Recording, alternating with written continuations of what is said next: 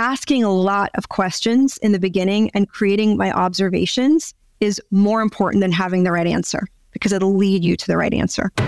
This is the podcast where we go around the globe to interview marketing leaders from the world's biggest brands, fastest growing companies, and most disruptive startups. Great ideas packaged a certain way want to spread. They want to be told to someone else. It is simple, surprising, and significant. Key to unlocking viral creativity is to make it rapidly scalable. This is Top CMO with me, Ben Kaplan. Today I'm speaking with Elina Vilk, CMO of Hootsuite, a platform that helps businesses manage their social media accounts, schedule content, and analyze metrics. Schedule social posts, then kick back with Hootsuite. Elina brings a wealth of experience to the table, starting her career in advertising and events, then moving on to roles at Yahoo and Visa. She's also held leadership positions at PayPal and Facebook, focusing on global marketing and small business marketing, respectively. Most recently, she was the CMO of WooCommerce, a popular open source e-commerce platform for WordPress. So what are the 4 C's of marketing, according to Elina? And how can that give you a better perspective on your overall marketing plan? And what does she mean by the analogy of the balcony and the dance floor? Let's find out with Hootsuite CMO, Elina Vilk. Elina, you've been on the job for just a couple months, under 90 days. How is it, first of all? Overwhelmed, trying to soak as much information as you can? Do you have a playbook for what you do when you start at a new CMO role? Well, thanks for having me here. Yes, it's been a couple of months. It feels like a lot longer. Jumped in with both feet, was really excited for this role. I think in terms of looking at opportunities and looking at roles, it's not often that you have a chance to work for a marketing company as a CMO. And that gives you a really big seat at that table. And I think for marketers, that's a rare opportunity. And so for me, that was like a big factor in taking the role and my excitement within the role. And that has not wavered. In fact, I'm probably more excited about it now than I was even before I took the role. A lot of that is fueled by the leadership team that we have and our CEO, and kind of the fact that I just think there's so much opportunity ahead of us that we're all building it together. And that's been a wonderful feeling. So far it's been great. In terms of the first 90 days, it's a whirlwind. So thinking about it, I have a framework that I like to use in the first 90, which is really around this idea of what are the 4 elements that matter? What are the 4 elements I really need to learn to be able to evaluate the business, and how quickly can I learn them to be impactful? Because you don't have a lot of time, I think, in any C-suite role to really passively learn for 90 days. So what are the 4 things that we can do quickly? So the first thing was around customers. It's like 4 C's that I use. So customers is really understanding who our customers are. Why are they with us? Why do they leave us? Who are our top customers? What are their behavioral traits? What are the things that they're doing that maybe are not obvious? So in terms of our customers, it's not just like the research and the data, but it's the things that they're not saying. I have a design thinking background. We can talk more about that later. But the things that are implicit in customer behaviors that are not obvious, those are the things I like to try to figure out right away and talk to customers. I've already spoken to over 30 customers in the first few days the first month that I started really, and ask them a lot of questions about how they think about their business. So 4 C's, your first 90 days. And by the way, before we do the other C's, is there a reason there's 4 and you just happen to have it? Is there 4 elements like Earth? There's 4 elements.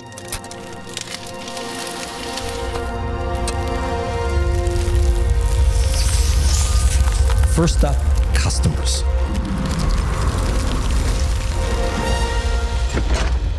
That's the Earth of your business realm. Imagine your customers as the fertile soil that makes everything grow.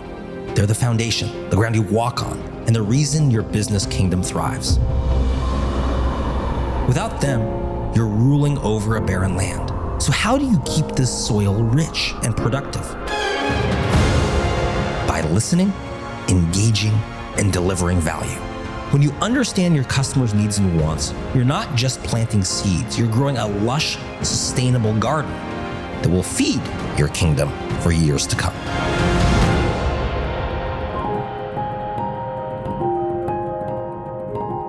Elina, what is 2 of the 4 C's? Culture.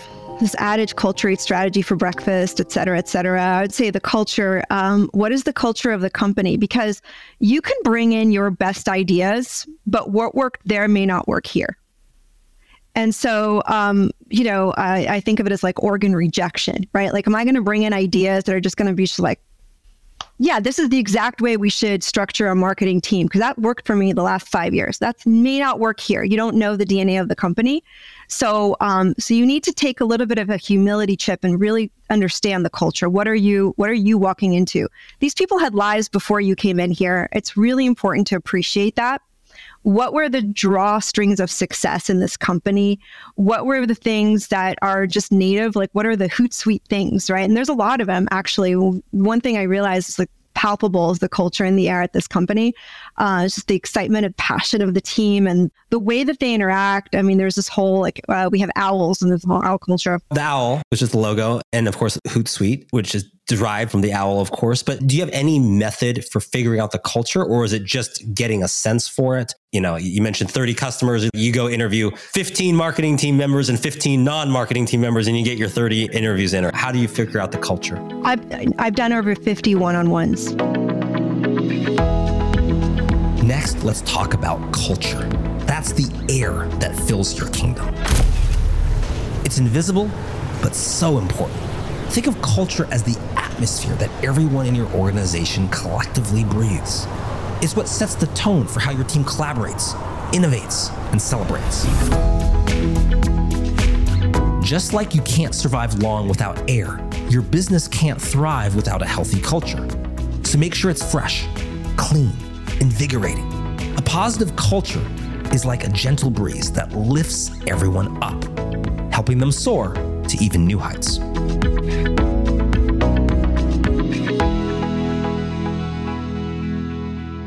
Elina, you do your one-on-ones, you get a sense for the culture. That's 2. We got earth and we got air. What is the third C that you're trying to understand and uncover your first 90 days as CMO? My third C is company, meaning the company financials, products, foundations. What are the levers that are going to drive the company forward? So understanding the language that we use, the acronyms, but really understanding beyond that, like what drives the company forward. And what are the things we're missing? What are the things that we are not looking at in the company? You're kind of mired in the details on your day to day, right? Like coming in new, you have supervision where you can actually see things that are maybe not as obvious in the financials and in other areas. So that's the third C. So if I was going to put it simply, it's that how do we make money? How do we make more money? And what can I see in all of use the term lever, which is if you have a lever, if you have like a really big stick, what are the things that I can push and use to move things to great effect? So that's like, to me, that's like water. That's like the lifeblood. Like we can't even survive if we don't have water. We don't get to do all the other things we do if we don't like understand the water. Yeah.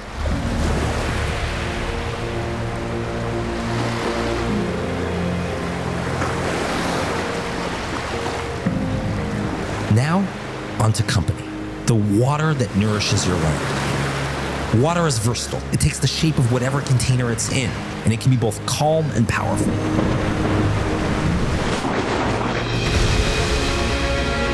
Likewise, your company, its mission, vision, and values should be adaptable yet strong. It's the lifeblood that keeps everything in your kingdom lush and vibrant. Whether it's your products, services, or unique selling proposition, this is the why behind your what. Keep it flowing, keep it clean, and make sure it reaches every corner of your company.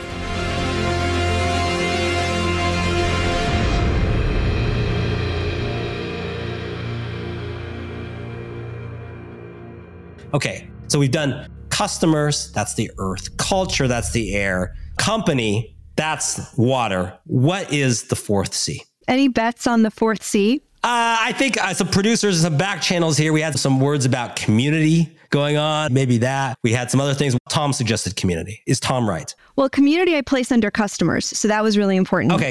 But it's communities under customers. Fourth C is competitors. We don't operate in a vacuum, right? We only operate in the context of our competitive set. If we're a social media platform like Hootsuite, We have a lot of competitors of various sizes, from those who cater to large enterprises to those who are, catering to the small individual person that just wants to, get more social media likes. So you got a lot of competitors. We have a lot of competitors. And I think it's not even just about understanding the competitors. And I don't so much look at competitors to determine what our strategy would be, because I think that's a huge mistake. I look at the first C's, 3 C's, to determine what our strategy would be. I look at competitors to determine what our customers see.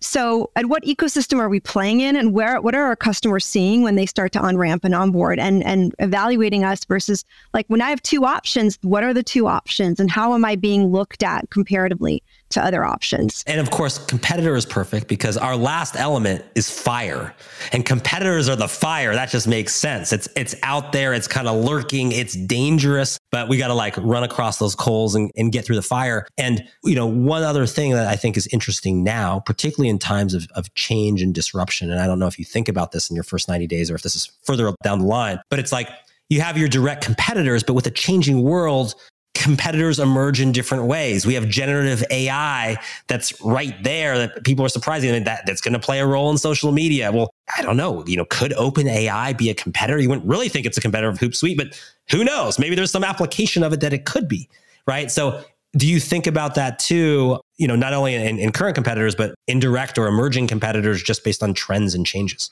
That's right. The competitor is a big word. It's more than competitors that are competing with us right now. I don't see them as a huge threat. If they're listening, I don't think you are. But I would say that it's really, it's more because I think it builds the ecosystem for us. Like, the more people that use social media, the more companies that use us, the better it is, because I actually think competition is really good for business.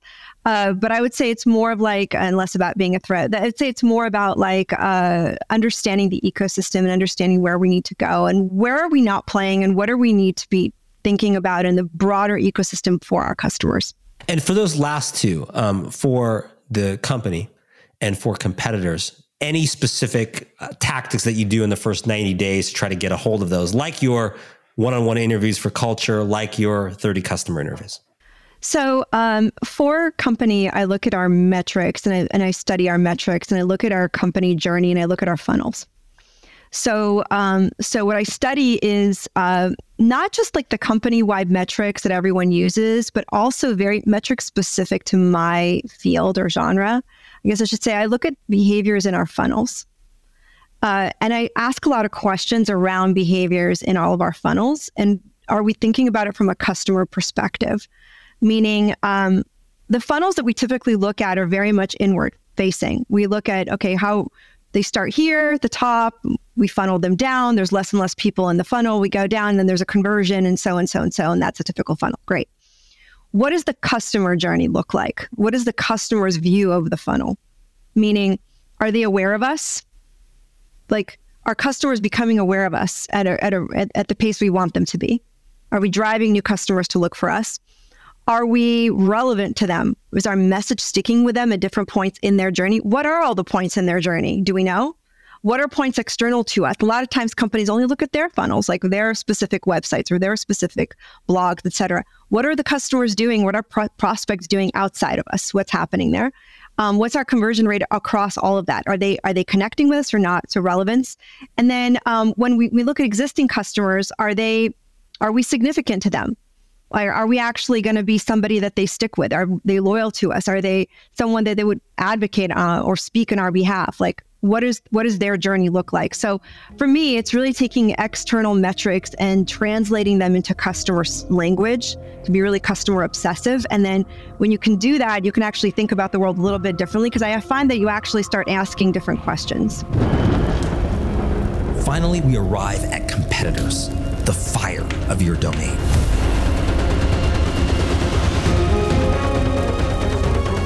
Now, fire can be both good and bad. It can destroy, but it can also provide light and warmth. In the business world, your competitors are that fire. They light up the path you should or shouldn't take and keep you warm with the drive to be the best. This isn't about burning bridges. It's about using that competitive fire as a transformative force. It's the spark that ignites innovation, keeps you focused, and pushes you to be better every single day.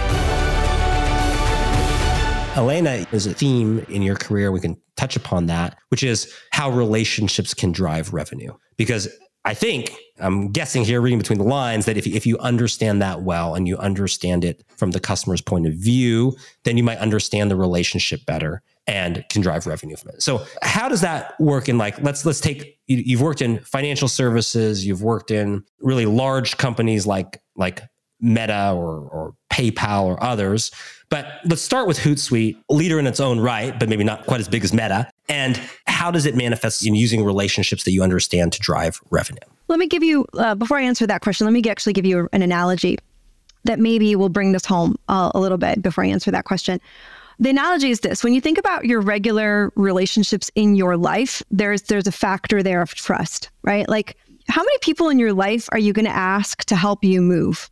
Or if your house is being tented, right, like with termites or something, how many people in your life can you think of that you're going to be able to call? We don't live in the same city, but producer Tom, if we did, he would definitely be my first call. But yes, yes, Tom's there. You've met Tom. Tom's very nice, very dependable, very trustworthy. But to your point, there's not that many people here in San Francisco that I would maybe draw upon. Maybe a handful or two handfuls, maybe, that I would go up for something like that. Yes.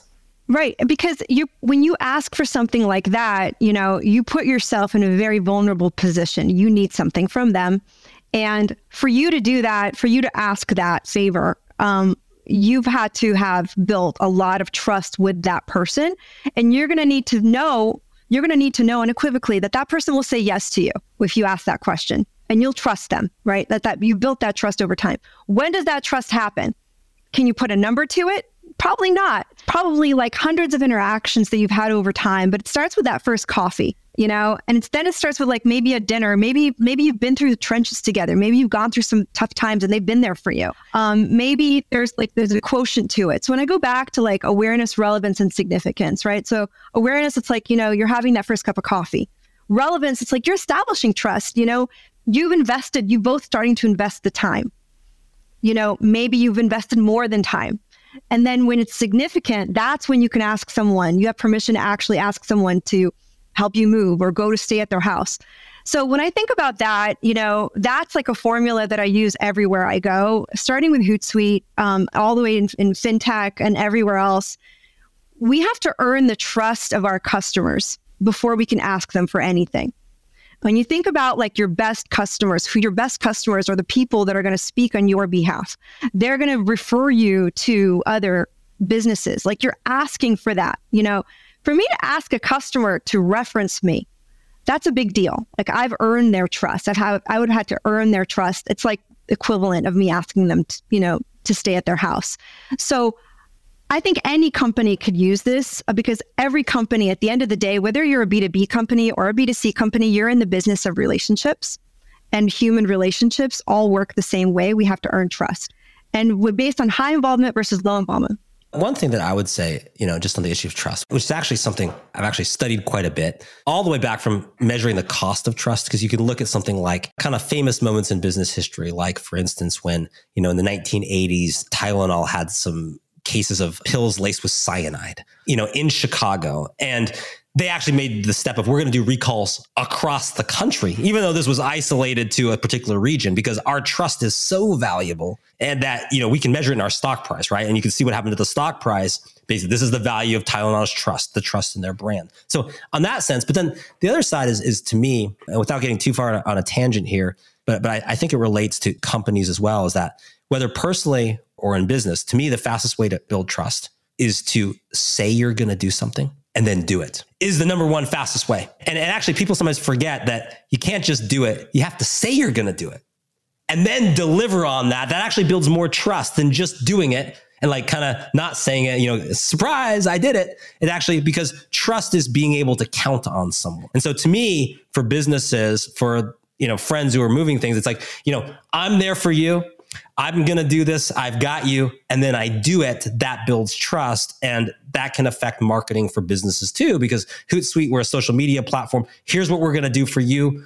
Bam, we did it. That builds trust that lets maybe us do a bigger ask for later on.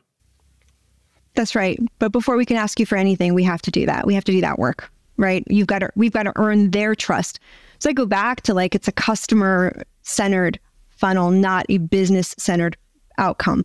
And so when we think about that and we reframe our thoughts in that way, well, what are we doing for our customers along their journey?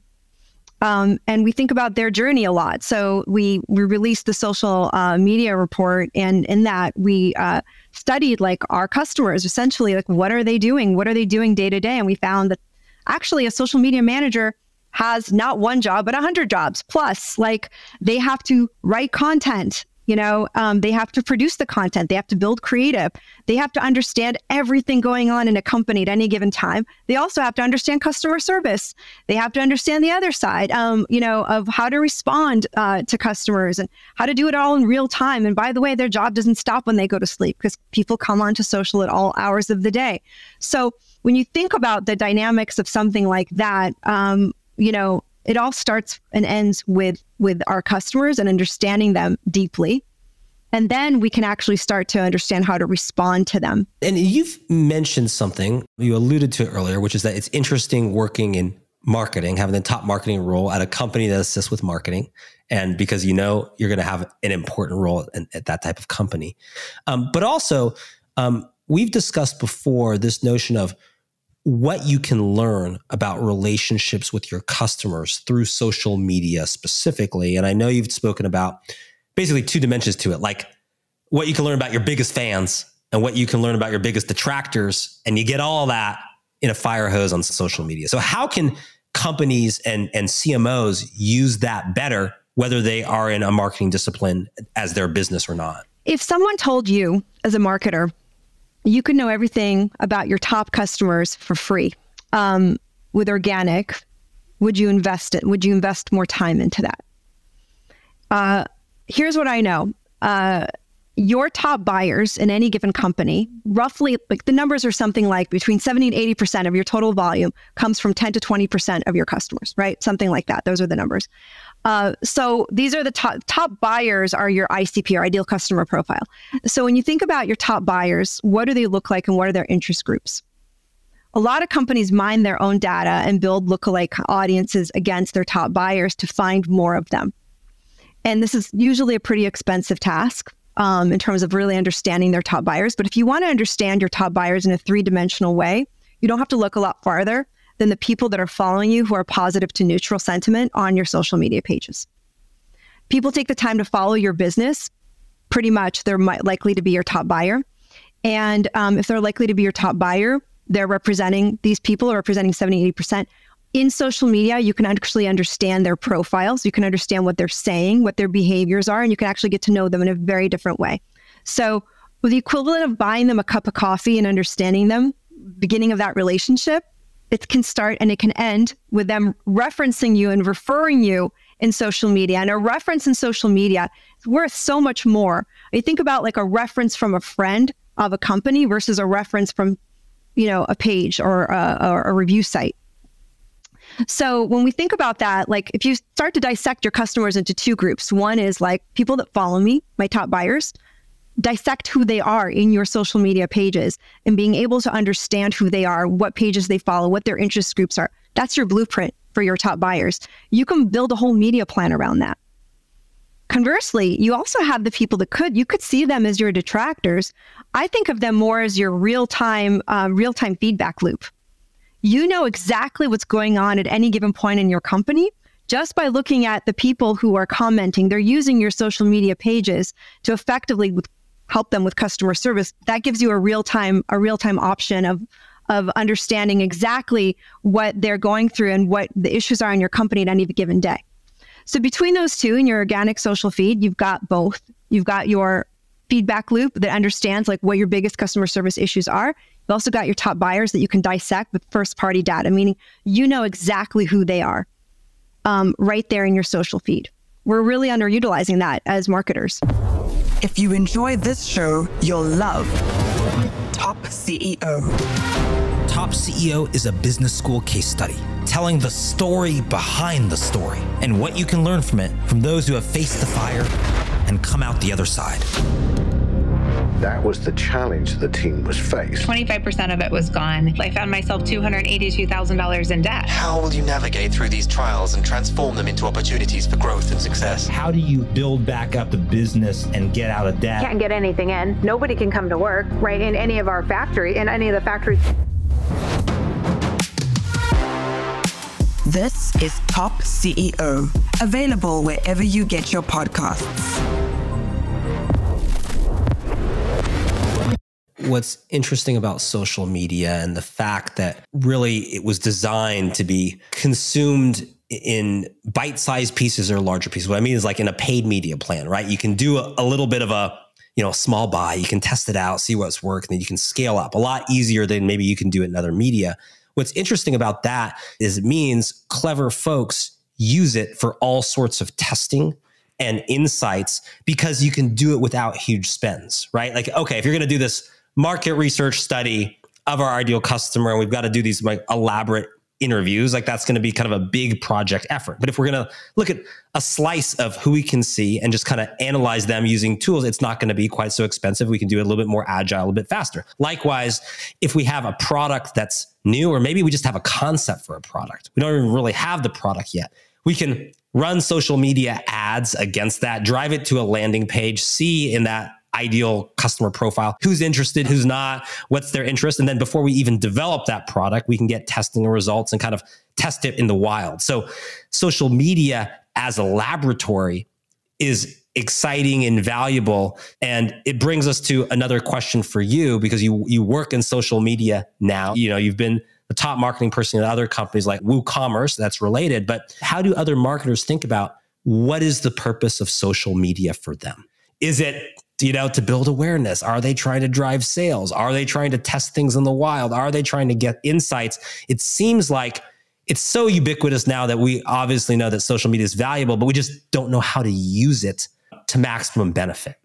That's exactly, you just hit the nail on the head. If you ask marketers about, and I'd say organic social, you can dissect organic social and paid social in kind of two different worlds. Paid social, is like an extension of your media strategy. I'm going to reach folks through paid social. That's part of my media planning. Okay. What about my organic social? I know I need to be in it, but what is the value of it to me? How do I measure it? How do I extract the value out of it? How do I understand how much to invest in it? Content management, there's all these there's internal resources I need to dedicate to it. So I find that actually the majority from the organic social, if you ask most marketers, they will tell you that they understand, if you spend $1 in search engine marketing, they'll know, exactly what that yields you or close to it. Let's take out the attribution arguments, which we all have. But if you spend money on content and organic social, it's a harder sell in terms of I don't know exactly what that does. So how do you start extracting that value, and how do you start to really pull that? The best marketers actually do this really well. They're able to really create viral campaigns that drive, and it's an augmentation. You don't have a strategy without social. It's the biggest time square we have right now. The authenticity of that, it's still really relevant, millions of users every day. So I would say that in terms of social media, it's really got to be part of an integrated approach in terms of everything we do, because it is organic and because this is our sound voice. We use it a lot at Hootsuite. So for example, we have this product called Amplify. We can get all of our employees to megaphone a message out. You think about the power of that, doing that at scale. It actually creates a better SEO value for you, because you're able to then connect that with your whatever website URL that you're using. You're able to create a better SEO story. You're able to magnify that. So what is the role of social? It varies on the company that you're in. If your company is about driving, let's say, lead gen or revenue or anything else, social is an integrated part of that equation. Using things like UTMs, which is tags, are going to help you extract more value or understand where the value comes from. It's still not going to be one-to-one attribution that you see like a last click thing like ROAS, which I can talk more about. But it's about an integrated story and where you are in that story. And then if you think about brand value, or if you want to drive brand metrics, that's a different kind of story. So it really depends on the objective that you're driving towards as a business. The role of social is going to change. But no matter what, there's a role for social to play, because if your customers are there, that's where you should be. At the end of the day, as marketers, we have to be where our customers are at the end of the day. And that's where they are. And that's also where they trust and where we can actually have a one-to-one conversation and build that relationship and build that story with them. And if we're not there, somebody else will be. And that actually highlights, I think, are one of the two reasons of why most companies will struggle on something like social media, just because of two almost like cultural elements of just how companies are usually built to succeed. So one of the first things is you're built to succeed, if you're a company at scale, of defining processes and being able to execute those processes kind of in your way, on your turf.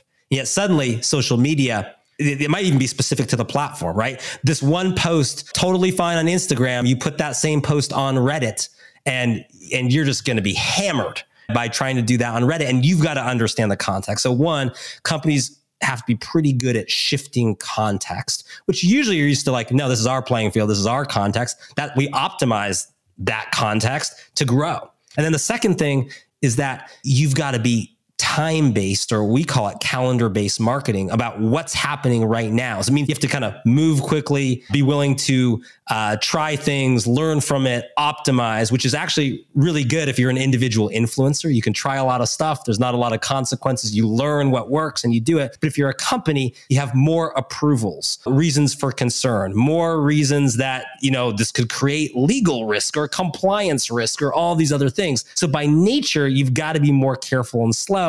And yet social media kind of rewards being quick and fast and learning and iterating. So how culturally as a company, you can sort of work in a different context and just work without all the same constraints and test and learn. And if you can't, it's going to be hard to really, really get the most out of social. It is. And people also consume social differently. When you're in that feed, you want the headline, the header, right? The kind of the finger stopping moment, like a thumb stopper, right? What does that thumb stopper look like inside of that moment? But if a company is following you, at the end of the day, they want to hear from you. Think about the number of companies you follow in your social feed, not that many. So the ones you choose to follow, there's a reason you're following them. So it's a huge honor to be selected, is the way I see it. If someone follows Hootsuite, I owe them the ability to give them the best content, to have them under why are they following me? Why do they want to know what I want to say? What are the things they're interested in? And also, what are the things that I want to convey as a company, right? Like, what are the things, how do those things marry up? And really create between the two. And so that is our job, is to really reflect that. So it's not just about the campaigns that I'm doing and making social as part of my integrated campaign. That's important. But it's also about how I create a two-way dialogue and build that relationship over time. Like, I'm having 100 coffees. I'm not just having one coffee, right? This is my chance. Whereas like when I'm doing paid media, I don't have that much money. Like I'm going to buy one premium coffee and that's like my one shot to do it right. I'm going to test that. I'm going to A/B test a lot of that. It's like if I'm paying money for something, right? Like that's an ROI equation where you're in the hot seat as a marketer to make that ROI work. I'm not saying you can't mess up social. You absolutely can. And we should do it right. And we should take the time to do it right. And I understand there's a lot of compliance challenges, but it does give you a reason to communicate more often with your customers, especially in non-campaign ways, in ways that you can actually create that connection over time. I'd love to wrap up and get your thoughts.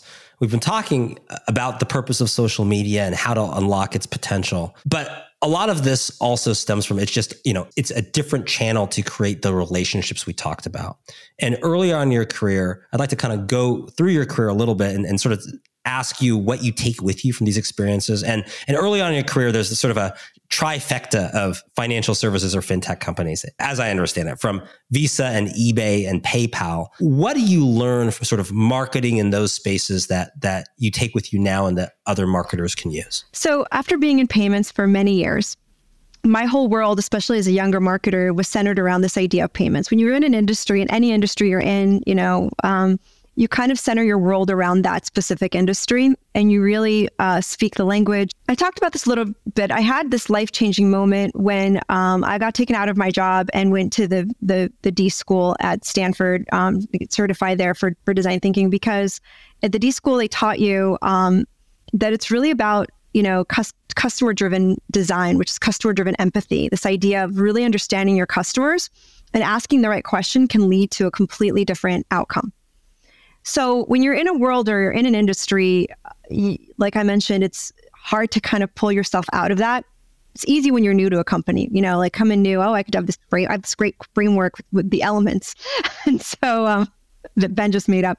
But it's a lot harder when you're mired in like an organization and you've been there for 5 years, So how do you pull yourself out of that? I had an aha moment in payments when I spoke to a customer, like I interviewed a customer, and she said, well, I don't actually like want to pay for anything. What do you mean? Payments is the world. Payments is the center of the universe, It's like, free is better, right? Free is better. Free is better. Yeah. She was like, well, no, I don't like, well, how do you think about payments? I was so excited because payments is all I think about, right? So first and foremost, since it's obvious, you're not your customer. So really asking them the right questions. Second was the fact when she said, I don't care about payments. I mean, that rocked my world. Like, she doesn't care about payments. We're optimizing for payments. Like, she doesn't care about payments. What she's really saying is, what she really said to me was, payments needs to be as frictionless as possible. I want to think about the thing that I'm buying. I want to go to an event. I want to go to a concert. I want to go on vacation. I want to buy a cute outfit for my date night. Like, payments is the last thing in the equation.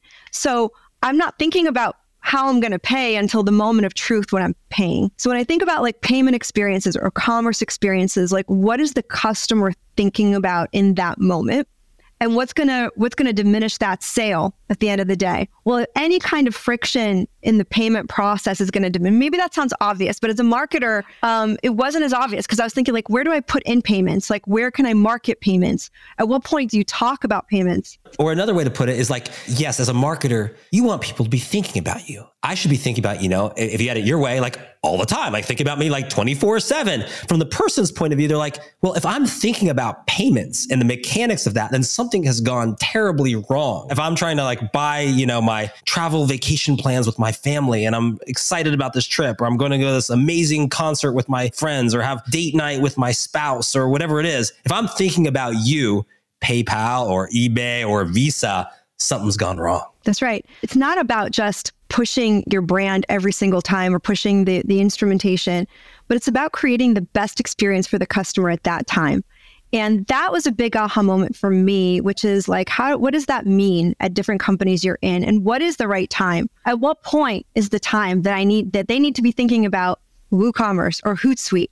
And at what point in their journey does that need to happen? When is the right time? Which goes back to the framework I gave you earlier, which says where in their journey, when do I introduce myself and ask for a cup of coffee? And when do I ask them to refer me to someone? Like, when is the time to move in? And of course, getting a really good sense of that is one of the best ways that you can actually be most efficient with your marketing spend, right? Because if you can do it at the peak time, you can actually get a lot done with less, which is actually why we tell a lot of our clients at Top or a global marketing agency that if you have bigger competitors who spend more and do more, you actually just got to be more opportunistic at the right moment. And then you don't have to do all of the spends they do throughout the year. But if you do it at the right time with the right message at the right moment and you focus, you can actually have a bigger impact than someone that has, just a lot more weight in your industry, at least for now. Okay. So you go from payments, then you go to Meta, which obviously, if you're going to play in anything digital, suddenly you get to see behind the curtain, right? You get to see, where is all this money going and how is it being facilitated to make business happen? What do you learn at Meta? Next point in your career journey. So the majority of my time at PayPal, I worked on large enterprises. I worked with B2B companies that were really large in size. And I came into Meta and I was now faced with a totally different world, which was small business. Okay, so you're working on small business within Meta. And by the way, Meta is Facebook, right? Parent company of Facebook, they renamed. So Facebook, big, but focused on the small business niche, which sometimes you might think Facebook, Meta might not focus on that much because they got such big clients. But interesting. It's a big part of their revenue equation. I'm not going to quote what it is now, but you can look at their earnings report. You think about like democratizing commerce, and you think about the idea that having the same tools, like a small business, what's the barrier to entry if they're trying to do a TV ad, right? Or they're trying to do like a billboard, right?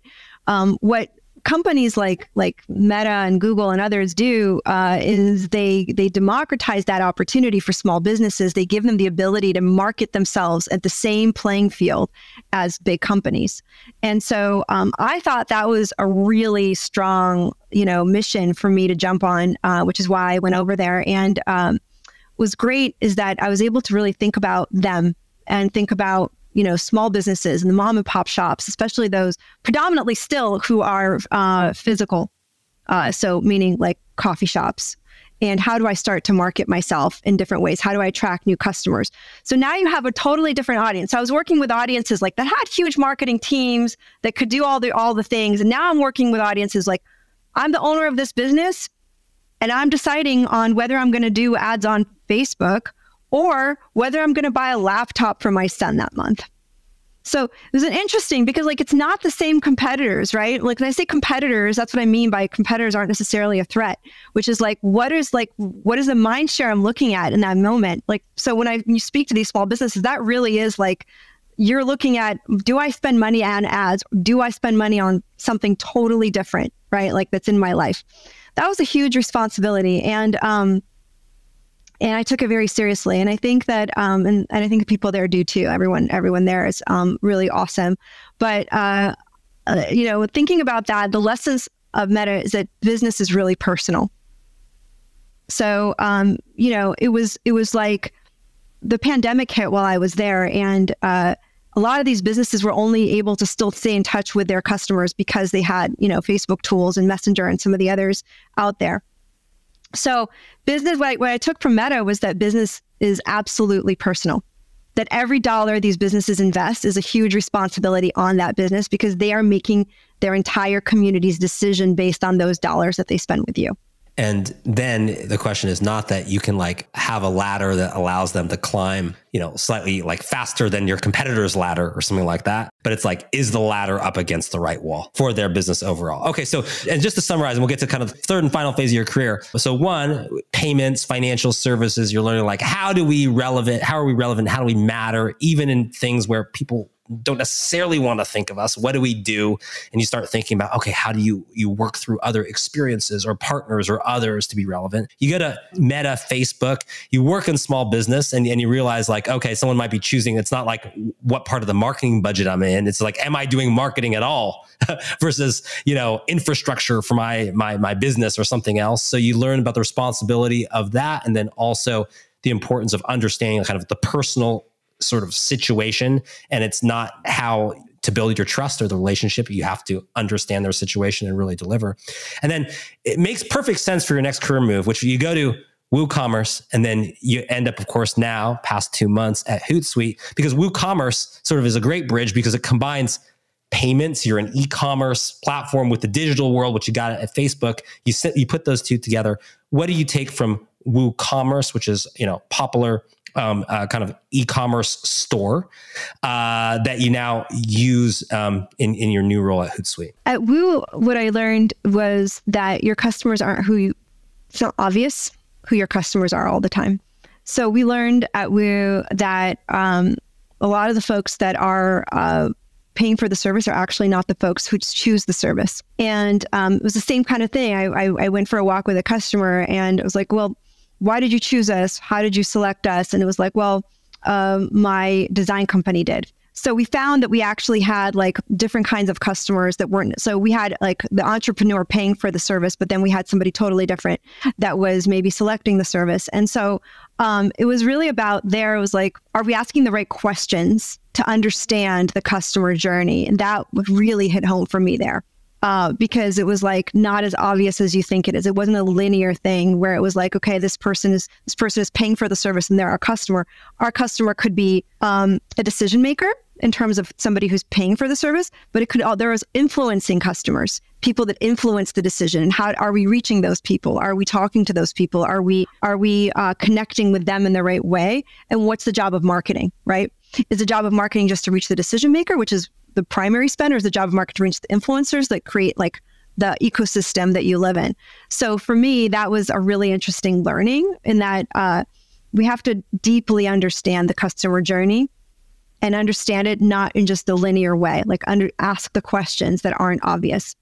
In this case, I actually literally walked my dog with the customer. We went out to the park and I spent like an hour with her and we just walked our dogs together. That's very good as well. It's a good, pets are always a good relationship building technique. That's the other marketing lessons. What kind of dog do you have? So I have Kona, who's a golden doodle. She's very needy and adorable.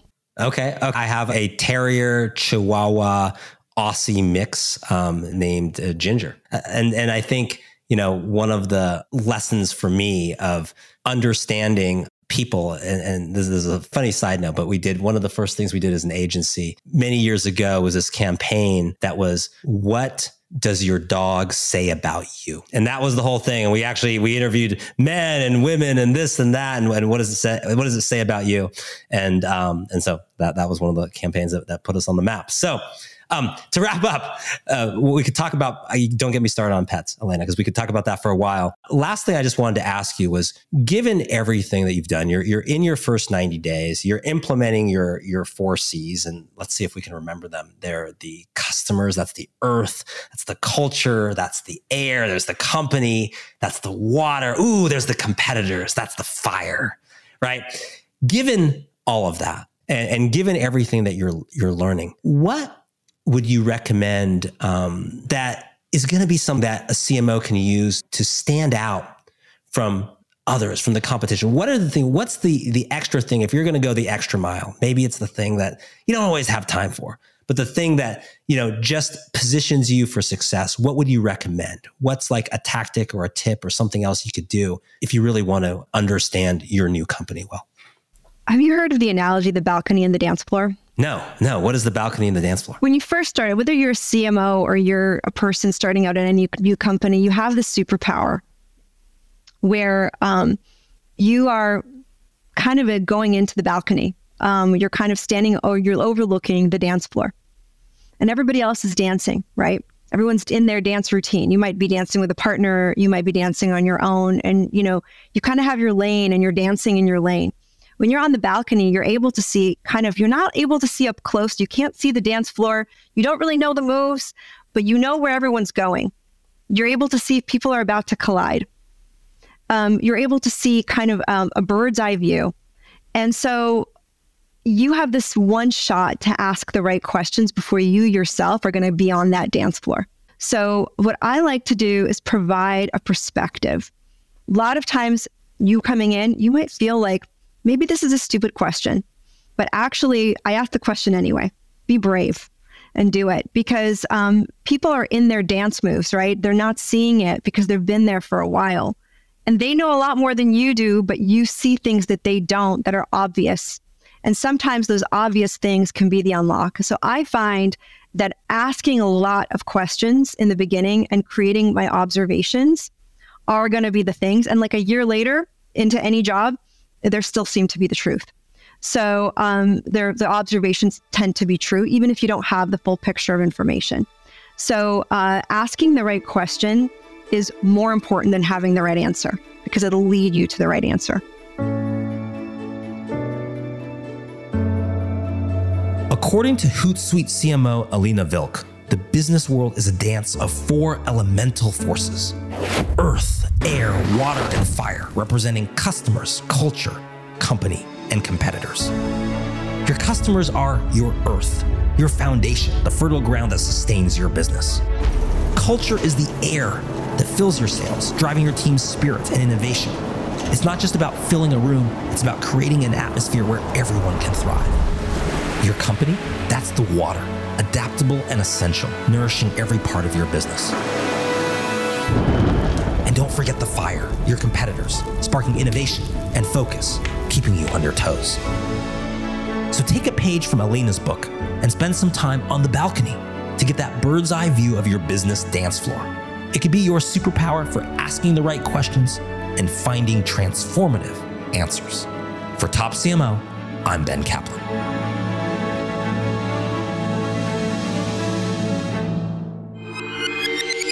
This amazing episode was brought to you by Top Thought Leader. Don't forget to rate, review, and subscribe.